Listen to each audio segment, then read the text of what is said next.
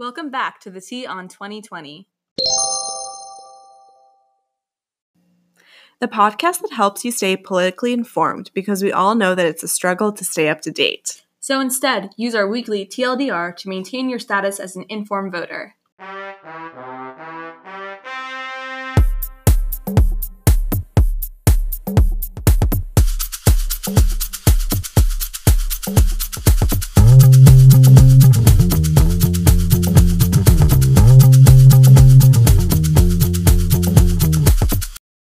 In our last podcast, we talked about immigration, and we also talked about one dangerous association with immigration: drugs. This would be the part of the podcast where we cue Narcos theme song if we could afford the licensing rights. Just assume it's playing, okay? From classic Hollywood films such as Scarface and Traffic, to media coverage surrounding That Caravan, to political rallies, securing the border seemed to go hand in hand with drug control. But in reality, drug access, specifically illegal access to opioids, has created harrowing implications in the U.S. The U.S. Department of Human and Health Services estimates that in 2017, over 130 people died from opioid-related overdoses every day. Furthermore, they estimated that 11.4 million people misused prescription opioids that year. That's more people than the total population of Portugal, a place I want to visit. In addition, 2.1 million people in 2017 were diagnosed with opioid use disorder.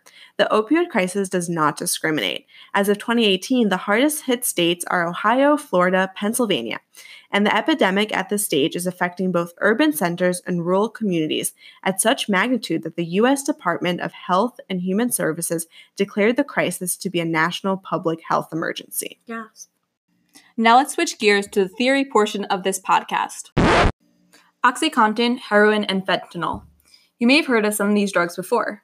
Even though these terms can be confusing when used interchangeably and reduced to a term like opioid, in reality, they are different drugs in both makeup and distribution. We need to understand the differences to truly understand policy. OxyContin is a pain-reducing medication derived from the poppy plant.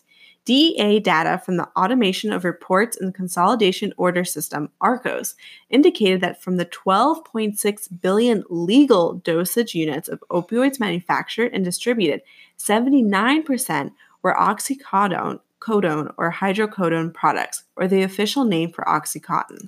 Fentanyl is similar to OxyContin in that it too is produced and regulated for the legal market. It is a synthetic drug used for pain management as well, in a similar way to a more commonly known painkiller, morphine. However, there are illegal synthetic forms of these two pain-killing drugs that primarily enter the United States from China and Mexico. Fentanyl continues to be the primary illegally synthetic opioid available in the United States because it is easy to ship due to its light weight. These shipments are even sent through the mail, mostly from China. Imagine the same truck carrying your Amazon Prime delivery could be fueling the opioid crisis. You've probably heard of heroin before, and if you haven't, your health teacher did not do a good job, or you are way too innocent for this cruel, cruel world. Heroin is sometimes called a natural morphine. It's derived from morphine naturally found in the seed of the opium poppy plant. However, shocker, it's not a legally used drug. This means that heroin production is non-regulated and users cannot know the concentrations of the active ingredients they are exposed to. Heroin from Mexico accounted for 91% by weight of the heroin analyzed by the DEA, but this does not mean it is all the heroin that came into the country. Heroin from South America accounted for most of the remainder, with less than 1% by weight from Southwest Asia. The DEA states that the southwest border remains the primary entry point for the drugs into the U.S. However, contrary to what Narcos, or even my personal favorite, Narcos Mexico, may have led you to believe, most heroin is not seized from body carriers, but rather the drug is brought into the U.S. at points of entry using transportation vehicles such as automobiles crossing into San Diego and ferries that run from the Dominican Republic to Puerto Rico.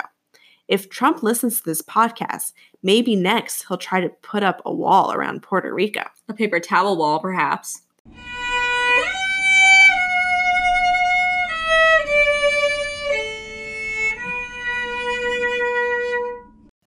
So here's the kicker. Many people addicted to these drugs actually use a combination of these substances. Specifically, as the black market price of heroin has increased, fentanyl has surged in popularity because it can be used as a filler. In other words, fentanyl is used to subsidize a user's normal heroin dose that they used to get. But this is extremely dangerous. We're talking, they have tried to use fentanyl as an execution drug dangerous. The National Institute on Drug Abuse states that it is 50 to 100 times more potent than heroin. Bet your health teachers forgot to teach you that. So, fentanyl is lethal at doses over 0.25 milligrams, making it easier to overdose or misuse because a smaller amount of fentanyl is needed to get the same fix that a user gets from their normal dose of heroin. Furthermore, unlike OxyContin, a drug that can be found in its legal form on the drug market, fentanyl found on the black market is made illegally, so it too lacks any form of regulatory measure, just like heroin. So, as black market fentanyl has surged, it is also easier to obtain heroin laced with it without knowledge, one of the leading causes of overdoses, and that's scary. We're ending this portion on a pretty dark note, because unfortunately there's no clear end in sight to this harrowing problem. Still, let's focus on the candidates' answers to ending this epidemic. Moving forward, candidates will need to answer the following questions. Should we target drug manufacturers or focus on the people affected? Are there people, countries, or specific industries that should be held accountable for the epidemic? Should we be taking a short or long-term approach to this solution? Donald J. Trump, a man that needs no introduction. That's the first candidate we're going to be talking about in the 2020 elections. So, pretty much, we're going to talk about Trump and his current administration's opioid crisis policy. He introduced a 3-part initiative to stop opioid abuse. This began in 2018, and the main goal is to confront the driving forces behind the opioid crisis. Therefore, in order to do so, this stopping the opioid abuse program was broken into 3 parts. The first was reducing demand and overprescription by educating Americans about the dangers of opioid misuse. So the goal is to curb overprescriptions of these opioids. So in order to do so, the Trump administration has proposed a safer prescription plan that cuts opioid prescription fills by 1/3 within the next 3 years. Next, he plans to cut down the international and domestic drug supply chains that, quote, devastate American communities, end quote. This is done by securing land borders, ports of entry, and waterways against drug smuggling. The last part of this initiative is to help people struggling with addiction through evidence-based treatment and recovering support system. Additionally, a landmark legislation that was passed under the Trump administration and one of the few bipartisan bills passed was the SUPPORT Act, or the Substance Use Disorder Prevention and Promotes Opioid Recovery and Treatment. That's a lot. That's too much. That is quite the mouthful. But basically, it has critical provisions to teach addiction medicine by increasing and strengthening our workforce, whatever that means, standardize the delivery of addiction medicine, and expand access to high-quality, evidence-based care and cover addiction medicine so that it can deliver coordinated and comprehensive treatment. It kind of sounds like drug treatment has like 2 hands that are like trying to like figure out what to do. So I guess kind of, with this quick overview of the Trump administration's kind of plan so far, I don't know, Lana, what do you think? Do you think this is an innovative plan? Is there anything that's unique to it? Well, to me, I don't think there's much that it says. I mean, there's no one who can disagree with this because everyone wants to treat addiction except for your drug dealer. Mm-hmm. And I think it's interesting that we talk about evidence-based treatments because evidence-based it's really one of those meaningless terms. It means that something that works, but in here it's not suggesting what works. It's not saying evidence-based treatment, so we're going to go to this specific place. It's saying, someone smarter than me has figured out what to do, and we're just going to follow them. Right. Like anyone could write a journal article and publish it in some made-up journal they make. There's the evidence. There's their evidence, but right. Is it truthful? Is it going to work? Mm-hmm. And this plan has already been in place for over a year. Right, the SUPPORT Act. So what really has changed? Because from my information, I believe that deaths are actually rising nationwide from the opioid crisis. Right, like teen use of heroin has gone down, but besides that, overall, Americans who are using has continued to increase. And I mean, do you think that this kind of this third bullet point under his Stop Opioid Abuse initiative that highlights the international and domestic drug supply chains. Do you think this part of the plan kind of pushes for an immigration scapegoat and kind of pumps his supporters towards this, build the wall type of idea? Well, it really depends on how it's enacted. Because we talked about this a little bit before in our intro, how drugs are coming in across all of the borders through points of entry, most of them through ports of entry. Right. So if he's really targeting where these drugs are coming, then, it's accurate. You're going to really have to. It's going to be very hard since these drugs are coming in through the mail. Right. So unless they're going to open all my Amazon products, right. I don't know what they're going to do. A wall's not going to fix this, but being more cautious will. But I think that this might give him the motivation he needs to justify his wall. And I'm worried about that. Right. And I think, again, as we talked in the previous podcast, it kind of plays onto the stereotype of what an immigrant is. It kind of creates this type of, rally cry that a very simple solution will fix all ailments. Yeah. But I do got to give the White House credit. I mean, it's kind of interesting that they've taken these steps at all, given their previous apprehensions for really using government regulation in healthcare. I agree. And the fact that they passed some type of act, even though it might be very vague and not actually do anything, I think it shows in paper that at least the two parties can agree on something, that this crisis has reached a point that if we don't control it or start looking into ways to curb it, we don't know where this can go and the ramifications it will have on future generations. Truth. So let's take a look at what Elizabeth Warren has to say next.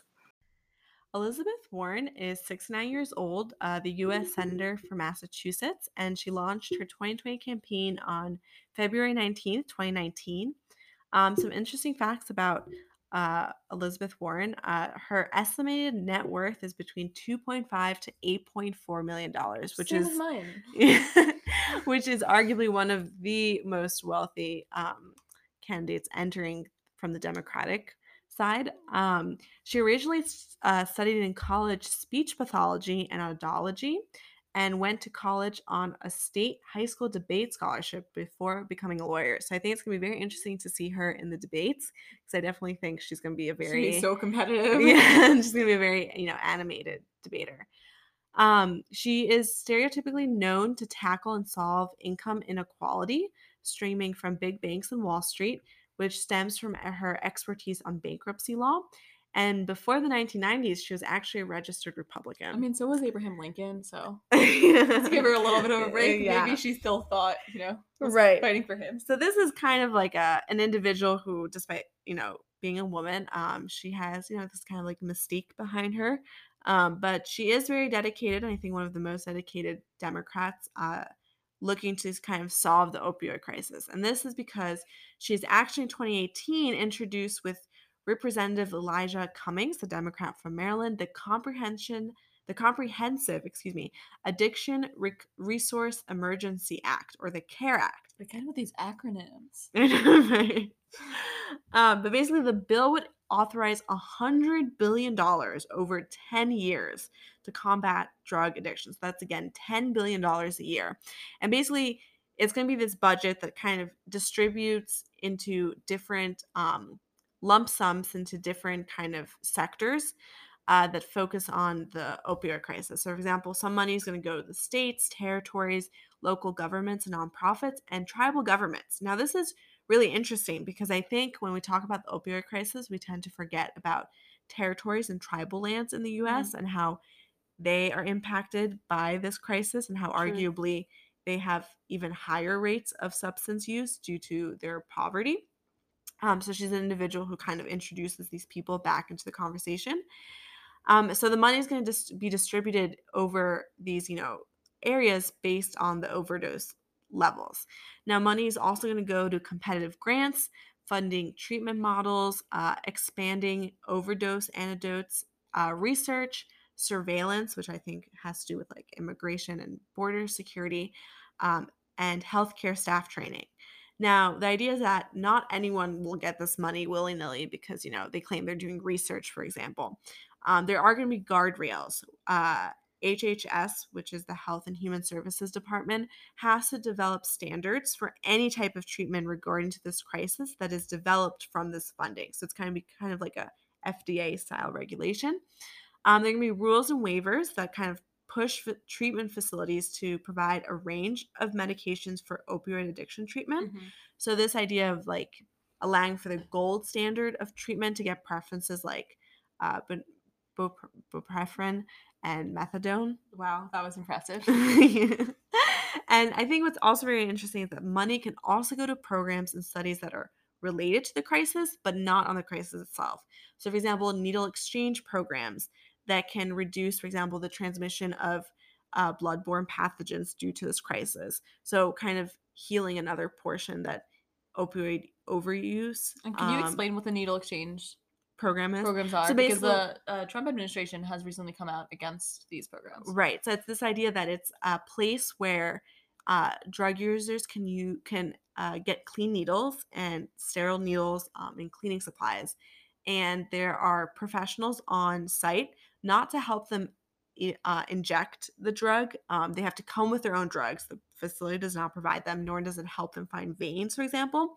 But in case while using the drug, something happens, that they overdose, for example, there's immediate medical help. But also at these needle exchange programs, there also are services that people can walk into, like counseling and methadone treatment, to also kind of allow people to stop using or begin the recovery path. All service. Right. And kind of what's also interesting is that on the side, on the campaign trail, she's also called for research into alternative painkillers such as medical marijuana. And she claims that President Donald Trump's administration should be held accountable for, in her viewpoint, its weak response to the crisis. So she wants to kind of investigate the government's willingness to kind of enforce their stop the opioid abuse. So she doesn't think that the support is not the support as a word, but the act is strong enough. Right. So do you think this is a creative plan, or do you think she's kind of double dipping? She's basically using her legislative work to push her campaign agenda. Well, it's definitely better laid out than the first plan that Congress passed. And that's obvious because she's not in power right now. This is her, campaign platform. Right. And she can't do anything until she's elected. So it doesn't really have to appeal to a bipartisan audience. I think it's interesting how to see how much money this really would require. Right. Yeah, and I think that's kind of one of the drawbacks is that the last estimate about the crisis burden, the opioid crisis burden has on the economy was in 2013, which is, that's a long time ago and at much lower rates of opioid use. But in 2013, it was estimated that this crisis will cost the U.S. economy more than $78 billion. Wow. So again, is $10 billion really adequate? Does it really address the economic and the health stressors that people with addiction must also overcome? This idea that yes, you can rehabilitate them, but do they have a criminal record that's going to impede on their ability to basically find a job afterwards, for example, or get a mortgage to live in a house, or be able to get a loan to start renting an apartment, for example. It also seems that she's focused on a very long-term solution, especially funding all this research. The only short-term solution that she's talked about are the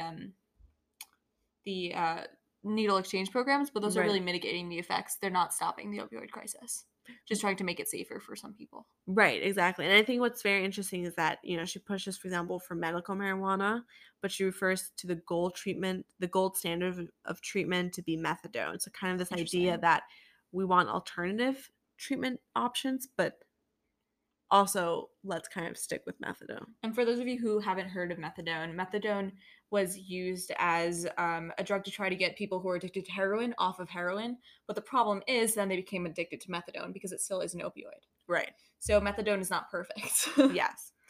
Yeah. And so currently the CARE Act, she has stalled in Congress.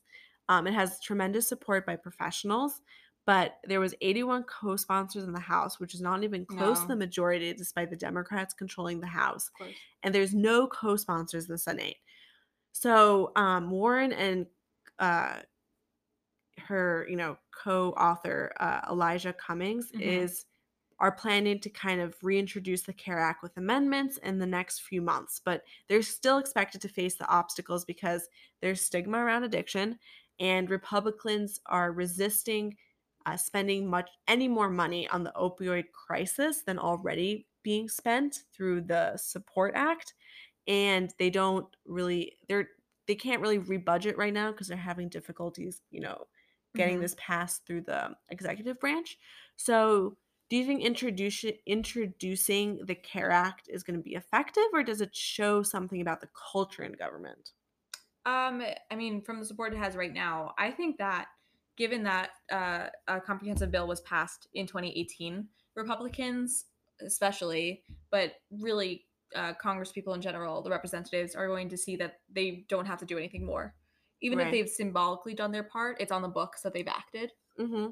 And I think it's going to be up to these individual candidates to really implement something, hopefully next election cycle. Right. Yeah, I agree. So let's take a look at one more position. Amy Klobuchar is a 59-year-old senior senator from Minnesota. She also was a former corporate lawyer, and she announced her candidacy on February 10th. In regards to her drug policy, she's drawn on her personal experiences to shape her policy decisions. Mm-hmm. She had to confront her father's alcoholism, which has inspired her actions. And also, she recalls hearing addiction-related stories from voters. Okay. She was recently questioned at a town hall about her position on the opioid crisis, and her opinion boiled down to a few words, where it's that there is not enough funding currently going into addiction. She thinks that if we fund addiction programs now, it's going to save money in the long haul, which I think relates back to what we were talking about, the cost of the opioid crisis, because it's really debilitating for these people. Right, yeah. Yeah. So that's interesting. And the way that she wants to pay for it is with money from the drug companies. Okay. In Congress, she supported the Lifeboat Act, which has not yet passed, but it's not a new act. It's been introduced as early as 2017, if not before. Oh, wow. Okay. Yeah. So basically, this act would put a 1-cent tax, per se, on each milligram of active opioid ingredient in a prescription pain pill. And all of that money would go to fund efforts to provide and expand access to substance abuse treatment. Okay. The bill would also include this rebate program for cancer-related pain drugs. So there are going to be some exemptions for people who really need these drugs and there's no alternatives. But it would essentially hold the drug companies responsible. Right. I guess what I find this interesting, though, is that, for example, if we want the prescriptions of opioids to be cut, and there has started to be like a disincentivizing by, the government to cut, doctors who are basically having pill factories and pumping out prescriptions. I mean, is this still going to produce the money that is needed if we're trying to also cut down prescriptions while also taxing? I think it's pretty short term right now, because right now we don't have that many alternatives to opioid painkillers. I mean, even morphine is probably the most common that people have heard of. And for people who really have intense pain, they're going to need some types of drugs. And though Warren talked about funding research into these new drugs, it's going to take years before these are approved. Right. Because the FDA approval process is long. Yeah. And very expensive too. Yeah. So outside of Congress, she also has her own plan that is part of her campaign platform. And she interestingly ties drug and alcohol addiction with support for mental health. I see. So she's combating 3 things, and not necessarily just opioid addiction, but general drug addiction. So instead of putting a 1-cent tax per milligram, she wants to put a 2-cent tax per milligram. So really, that's how you make it your own plan. Just amping put a it up. cent act more. Yeah. In addition, something that's a little bit different than the Lifeboat Act is she's going to close this tax loophole for the big pharma companies. And she's going to try to keep big pharma from paying competitors to keep generic drugs off the market. Therefore giving people a more affordable alternative. So this is going to be part of her quote-unquote master settlement agreement with opioid companies, which is interesting to see how that will pan out. Basically, her plan boils down to charging Big Pharma and regulating Big Pharma. Uh-huh. This also has multiple components. The first is prevention. She's going to fund and train, in the most general sense of the word. Train doctors, train drug users, train administrators on what to do. Uh-huh. And she's going to put more money into prevention. Right. She's also going to require doctors to use prescription drug monitoring programs. So this is a pretty cool thing. Okay, it's not that cool because it's really dark because we're talking about the opioid crisis. Right. I just like the name. Uh-huh. She wants to prevent doctor shopping. Okay. And it kind of sounds fun. Like each doctor is waiting in a window and you get to pick the best because they give out the cool stickers or have the most recent waiting room magazines. Yeah. But really it's not. And it deals with patients getting opiates from a variety of physicians. Right, yeah. So if there's this monitoring program in place, this to me was really innovative. Uh-huh. She's going to make sure that doctors are trained to know, which patients are going to multiple doctors and having more information about that. Mm-hmm. The second portion of the bill focused on treatment. Mm-hmm. She wants to fund help for addiction, fund mental health programs, and also introduce more hospital beds, especially in rural areas, because people can't get the treatment they need if there are not treatment facilities available. Yeah. And also, this is something that Elizabeth Warren's plan didn't really touch on, which is ongoing recovery. Mm-hmm. She wants to introduce job training for people who are addicted and transitional housing so they can get back to their lives. She also brings in a little bit of a political spin when she talks about treatment, not incarceration for nonviolent drug offenders. I see. I think we hear about this a lot, especially with these more progressive candidates. Mm-hmm. And it goes hand in hand with the decriminalization of marijuana in many states. Right. Yeah. Just drug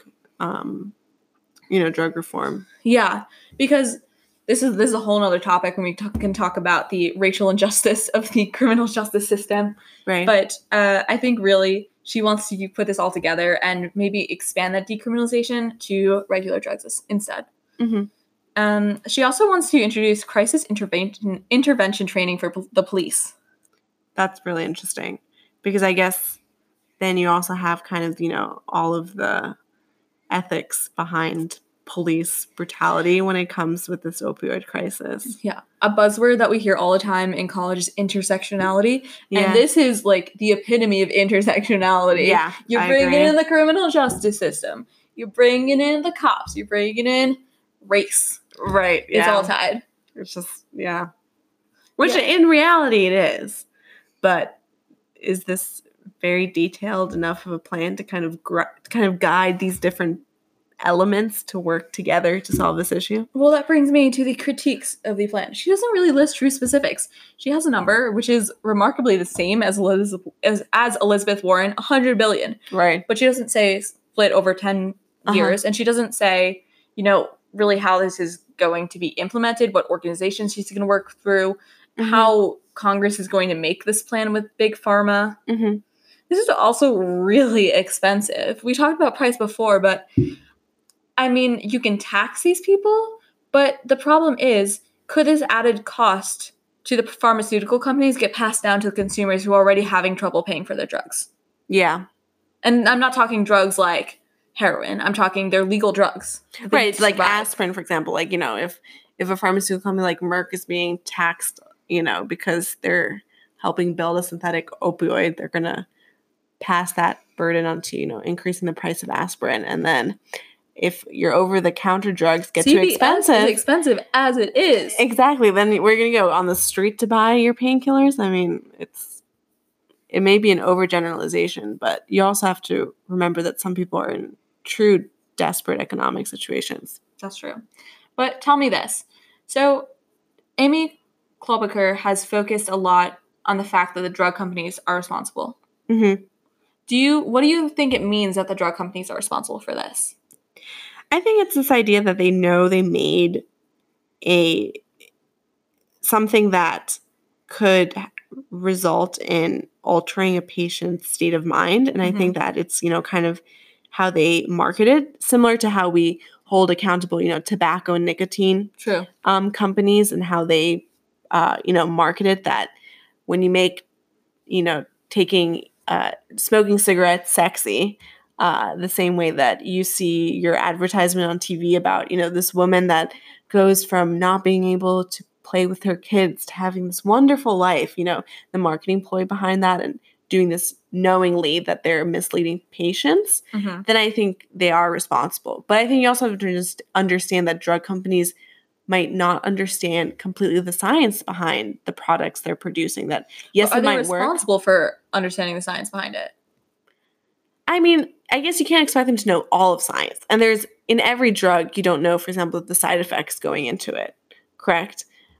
So I guess in that way, you can't expect them to 100%. You can't have expected them to predict this crisis. That's true. But I think that you should hold them responsible with the marketing and the advertising that they're using to kind of attract vulnerable people to use their drugs. And that's when I think they're doing something wrong and they should be held accountable because they know they're doing something that is motivated by money and not maybe the well-being of the community. Yeah, I think we have agreed by now that Big Pharma is not your best friend.